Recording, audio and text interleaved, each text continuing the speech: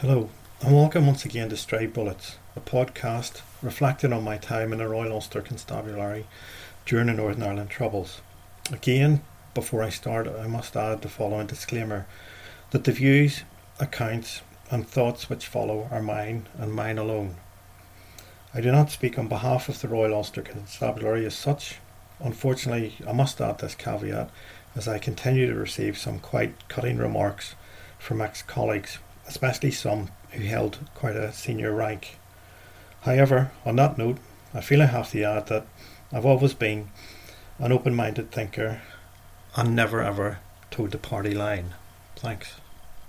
In this episode, I'll recount an incident which occurred back in 1993 in Ballymurphy, West Belfast.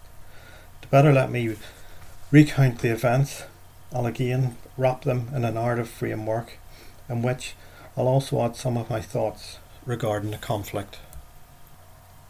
Flat sunlight splintered on the reptilian skin of our Land Rover.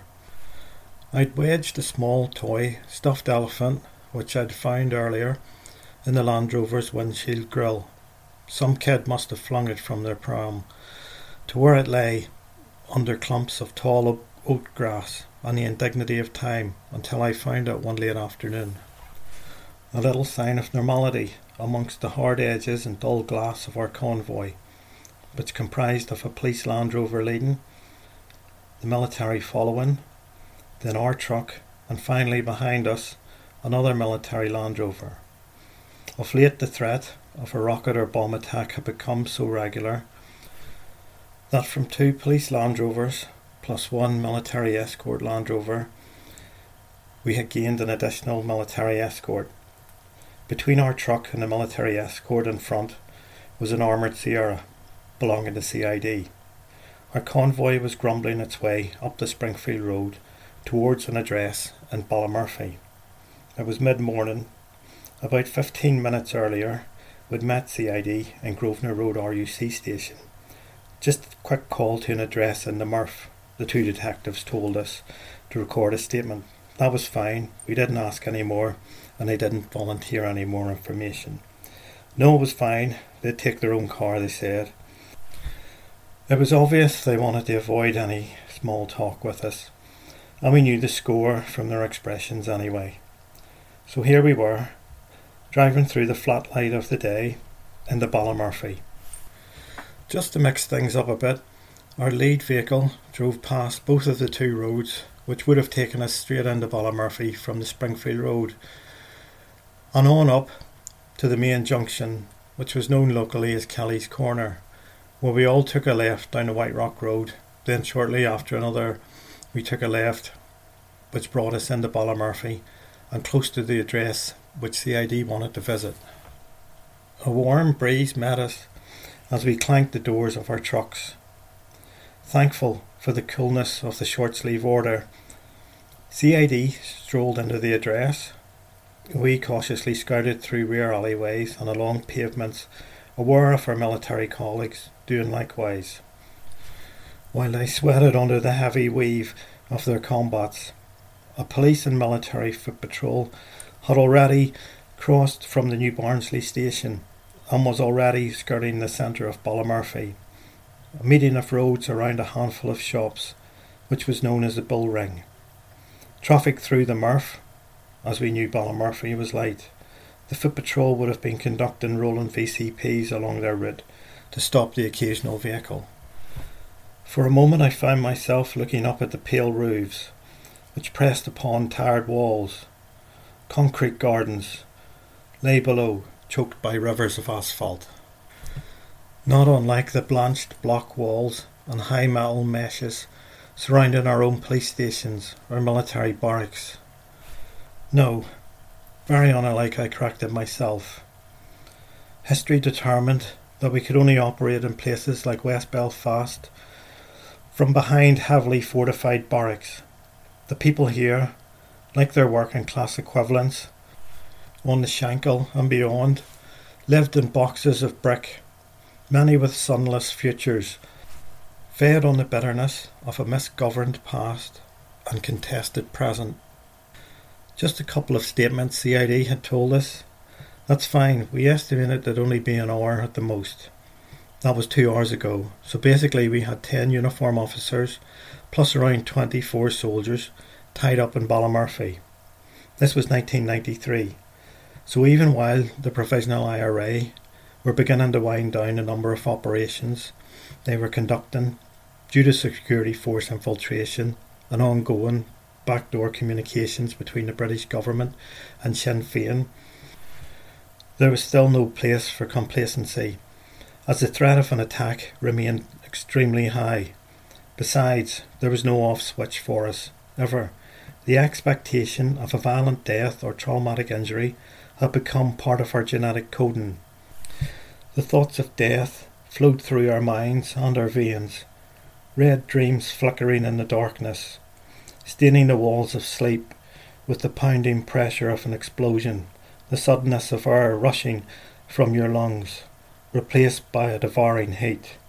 Even without the dreams, the night terrors, the flashbacks, in the waking hours of the day, your muscles trembled involuntarily, tensing, as if waiting for the onrush of air, heralding the bullet's flight, just in that fleeting, unknown moment before it burst through your flesh, exploding bone and muscle as it spiraled and splintered into someone else's dream of victory. And here I was, uniformed and carrying an automatic rifle. Even though it was set to single shot or bursts of 3 only, it seemed to be just another lethal totem to brandish in our little tribal war. Us, like some remnant of colonialism, coexisting in the shadow of narrow terraces and the lifeless waste grounds. Coexisting maybe, but still kept apart by the whip snap of coloured rags rippling from lampposts and the contagion of ignorance and fear. Children's voices shook me from the delirium of my thoughts. Despite everything, there was still the curiosity of children, especially if their street was clogged by a number of armoured Land Rovers with police and soldiers milling around. About 6 or 7 kids sauntered over, egging one another towards us, the peelers or orangees. The army were just Brits. Orangees was just a collective term I heard a lot of kids use to refer to us, the RUC.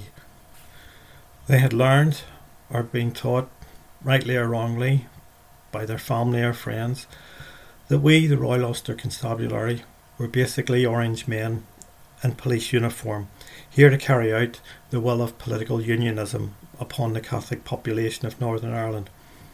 Maybe that's the way it was in the past, but I used to rankle at being called an Orangey. I'd no time for the Orange Order, a little interest in them either, especially when myself and thousands of my colleagues had to spend days away from proper policing of crime, instead performing traffic and parade duties, which went on for months and always ended up in some form of disorder somewhere. As for organised religion itself, I rejected having to wear the stain of a religion from birth. Something I have had no say in, but something I've never felt any connection to or belief in, much like royalty or the proclamation, just creations to give our species something to murder one another for. The kids asked us loads of questions. They were still kids after all, about the coloured switches in our wagons, how fast they went, the sound of siren, or about our guns, and if we'd ever shot anyone. I often wondered what they really thought of us. Not a great deal, I imagined, other than that we were curiosities, monstrous possibly, out to murder their fathers and brothers with our guns, or to put an orange boot upon their friends' throats. I don't know, but the thoughts depressed me, as did that separateness, that of our strangeness manifested by our uniforms, the symbolism of such for them, by our heavily armed presence, by the bombings and the shootings. I imagined if I lay dying on some street in West Belfast, the kids would come and stir, just to see death, to know the heat of blood cooling under a marble sun. Part of growing up here was watching or knowing someone else is dying. Death was everywhere, packed behind a lamppost access door, waiting to tear a passing soldier in half, or the heavy flight of mortar bombs initiated by an electrical pulse. I remember a few days into my initial training, I was sat with the members of my squad in a darkened room as images of amputations and corpses were projected onto a screen in front of us. Crime scene photographs of the ruin of people by bombs and bullets, a leg swollen with blood and impaled by a table leg, a man with chunks of flesh blasted out from his chest by shrapnel, even the face of a young woman half blackened by fire, one eye discoloured and bulging from its sockets. We spent about roughly an hour being shown death in all its murderous colours and forms. Then we'd be asked if anyone still wanted to be in the police. Of course, no one said they didn't. We just remained stoic, if not a little disturbed and confused by the charnel images, after which we'd be taken outside to do some practical training about, say, maybe routine traffic offences, possibly even thefts, and the relevant legislation. Almost like a little switch in your head, where you could turn off atrocity and switch to nuances of the law, maybe even stated cases. This became such of a habit that we could do it even without thinking later on. Even so, it was hard to shake the blood out of your eyes, even when trying to talk to local kids. Some part of you wanted them to see you just as a human, but I know, as I'm sure we all did, that we were just a uniform, a gun, and the figure that would someday create an absence in their life that they would fill with hatred and distrust. Still, the time went on, and there was no sign of CID. Some of us had asked them to wrap things up. We never liked hanging around in what we knew as a hard area. Areas where a weapon or a device could quickly be moved to and set in place for us, either as we stood around or were leaving. It usually depended on which CID officers you got though. I worked directly with CID a number of times, already at that stage of my career. On some of those occasions in the CID office, and because I'd been wearing a suit too, I'd hear them deride uniform officers as green frogs, or the uniform were so stupid that they'd muck up evidence at scenes or hamper investigations. I just let it go over my head. As far as I was concerned, the majority of CID were decent and had little or no airs or graces about themselves. Besides, they'd chosen to work in offices and the like, while uniform were primarily at the sharp end of the terrorist plotting. Besides, I didn't think CID sought to create some form of fantasy class system in policing. Anyway, we must have been stuck there a good 2 hours while CID recorded statements, or whatever it was they were doing then. Things started to move swiftly, though, when we began to notice nearly every window facing onto the street had been opened. The kids had vanished too. It was just us Egypts who remained exposed under a drifting afternoon sun. We radioed the control room, let them know what was happening, or, as the case was, what wasn't happening, i.e. us exiting Ballymurphy. I knew we'd overstayed our welcome. The locals had gradually evaporated like rain falling on summer pavements. The kids had gone and taken their questions with them. And now your heart beats a little faster. There's still a bit of conversation and crack with your colleagues, but your mouth's dry. Your head starts to ache. What the hell are CID playing at? Your gaze falls on a small homemade plaque, set halfway up a gable wall. It's a memorial of sorts. The 2 PIRA volunteers who were killed on active service in the area way back in the 1970s. But its presence serves as a continuity of folk memory, of people in place, a memorialisation of the past informing the present and seeking to embed itself in the foundations of the future. That's our little microcosm here, the commemoration of the dead, our dead, their dead. Long after they have been consumed by time, their names and deeds are kept alive in service of how the past may be reinstated into the present. Upon reflection, there was no clear victor in the context of the Troubles, so the past is up for grabs. Past we may define as definitive, while I read the names and dates painted on that plaque. I knew it was a symbol of the cult of the dead, of self-sacrifice in our society, a boundary marker, and totemic symbol, laying claim to a hereditary ideology and sense of community of which, due to circumstances of birth, I was not a part of. I was thinking that if I died that day, due to a bomb or bullet, my hot blood staining the dry curbstones, there would be no plaque set above my place of death to remember me, as there would Republicans, or even in other parts of the city loyalists. I would be an absence, an anti-memory. In life, I imagined, those who wished me dead saw me only as a uniform of an oppressive colonist empire, a uniform filled only with the vapour of domination. In death, I would be afforded the same vaporous inhumanity of absence. If you look around the streets of Belfast, where plaques and murals are raised to the dead of either tribe, you'll notice none to any police or soldier who may have been murdered on those self-same streets. I think it's because our existence was and still is viewed as an abomination and abhorrence by many in those areas. As police officers or soldiers, they would see us as deserving of death. So it is that we are also deserving of being forgotten, of being merely an instrument facilitating the suffering of a community and the martyring of its heroes. I know that my thoughts will smack of self-pity to some, but these podcasts are an opportunity for me to exercise my feelings in whatever form or manner they emerge. For counter-narratives of the troubles to thrive, the adversary of each must be successfully demonised and dehumanised. Just as a bit of an aside, I'd like to read from a book which is called A Tomb with a View. The author is Peter Ross, and it's published by Headline. I'm going to read from pages 86 and 87 of the chapter entitled Lilies, where the author is taken about West Belfast by Danny Morrison. He begins, there, on Ivy Drive, in September 1971, 17-month-old Angela Gallagher was killed in her pram by a ricocheting bullet from the gun of an IRA sniper shooting at an army patrol.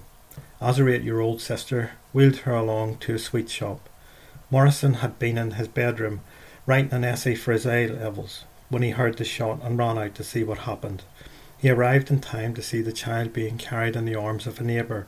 Nora McCabe and Angela Gallagher are both buried in Milltown Cemetery. In the 2 hours or so I spent with Morrison, the body count kept rising. A 15-year-old boy in that newsagent over there was shot dead. The newsagent on this side of the road was shot dead for selling on Foblat, the Republican News. The guy above the barber shop was shot dead by the Loyalists. A butcher was shot dead in the shop further up. Young lad, IRA man, shot dead by the RUC here. It's astonishing, I said to him, the way he sees the city. Through his eyes, it's just bodies. Well, that's the price of the struggle. I can't help but view Belfast that way. The dead are always with us, and sometimes more powerful after death than they were in life. It is striking, the extent to which, in this part of Belfast, martyrdom is built into the very bricks. Those black plaques are everywhere, commemorating members of the IRA and other paramilitary groups, often at a place where they fell. Murals depict the fallen as heroic figures, gardens of remembrance soothe the memory, and valiant ends with well-tended flowers. What you won't see is the poppy, the symbol of sacrifice and remembrance, ubiquitous, almost sacred in England, is absent from West Belfast. As we walked, Morrison had pointed out where British soldiers had been killed. He did so without any sense of triumph or relish or sorrow or regret. They were just another part of his necrology. It seems to me, an outsider, a pity that the deaths of British soldiers are invisible. No plaques for them, no golden letters to mark where their blood was spilled, where leaves leaked away. This seems, if nothing else, poor storytelling. In the 50 years between 1969 and 2019, There were approximately 3,600 deaths in the Troubles, according to the Ministry of Defence. More than 1,400 members of the UK Armed Forces were among the dead. For those deaths not to be marked on the walls of Belfast means that the narrative is incomplete. The streets are like a book with every third page ripped out. Is there no chance, I asked Morrison, of those soldiers being memorialised here in some way? He shook his head. It was all still too raw and recent and personal. The history of the Troubles is disputed territory, heavily mined with grudges. You could commemorate a soldier who had maybe killed your brother. And then he said one thing which, during our time together, truly gave me pause. The families of English soldiers, he seemed to suggest, are almost blasé about losing their sons overseas. What he meant was that in the long history of empire has normalised the idea of death in service. Johnny joins up and is killed in India or Cyprus or Belfast, and that's the end of it. Well, that's not the end of it for us, said Morrison. Our dead are precious. I was surprised by this. Morrison is a very intelligent and reflective person, yet here he seemed unable to see the world through the eyes of others. No side of any war has a monopoly on tears. Ross's book only contains one chapter about the Troubles, but in saying that, it's an interesting one, and in light of what I've just read, it exemplifies, in a way, killing without conscience. RUC officers, soldiers, and even those deemed as legitimate targets, a fluid term used by the Provisional IRA to justify the deliberate murder of civilians, become little more than vaporous spectres, haunting the streets where they were unwelcome. Their slaying by the PIRA would see a brief flurry of security force activity until the corpses are quickly removed from a community which was indifferent to dead soldiers or police. I imagine they were viewed, those corpses, in much the same way as if it had been bags of rubbish the council had been removing and not bodies. And as we return to Ballymurphy, there was no more time for gazing around and ruminating. By that time we had radio control and informed them that CID needed to exit now because of the warning signs we'd observed, together with the fact that our vehicles, as well as a foot patrol, had been tied up with CID for far too long. As a section, working along with our military and neighbourhood patrol colleagues, we'd become somewhat adept at noticing risk indicators and having developed systems of survival and response.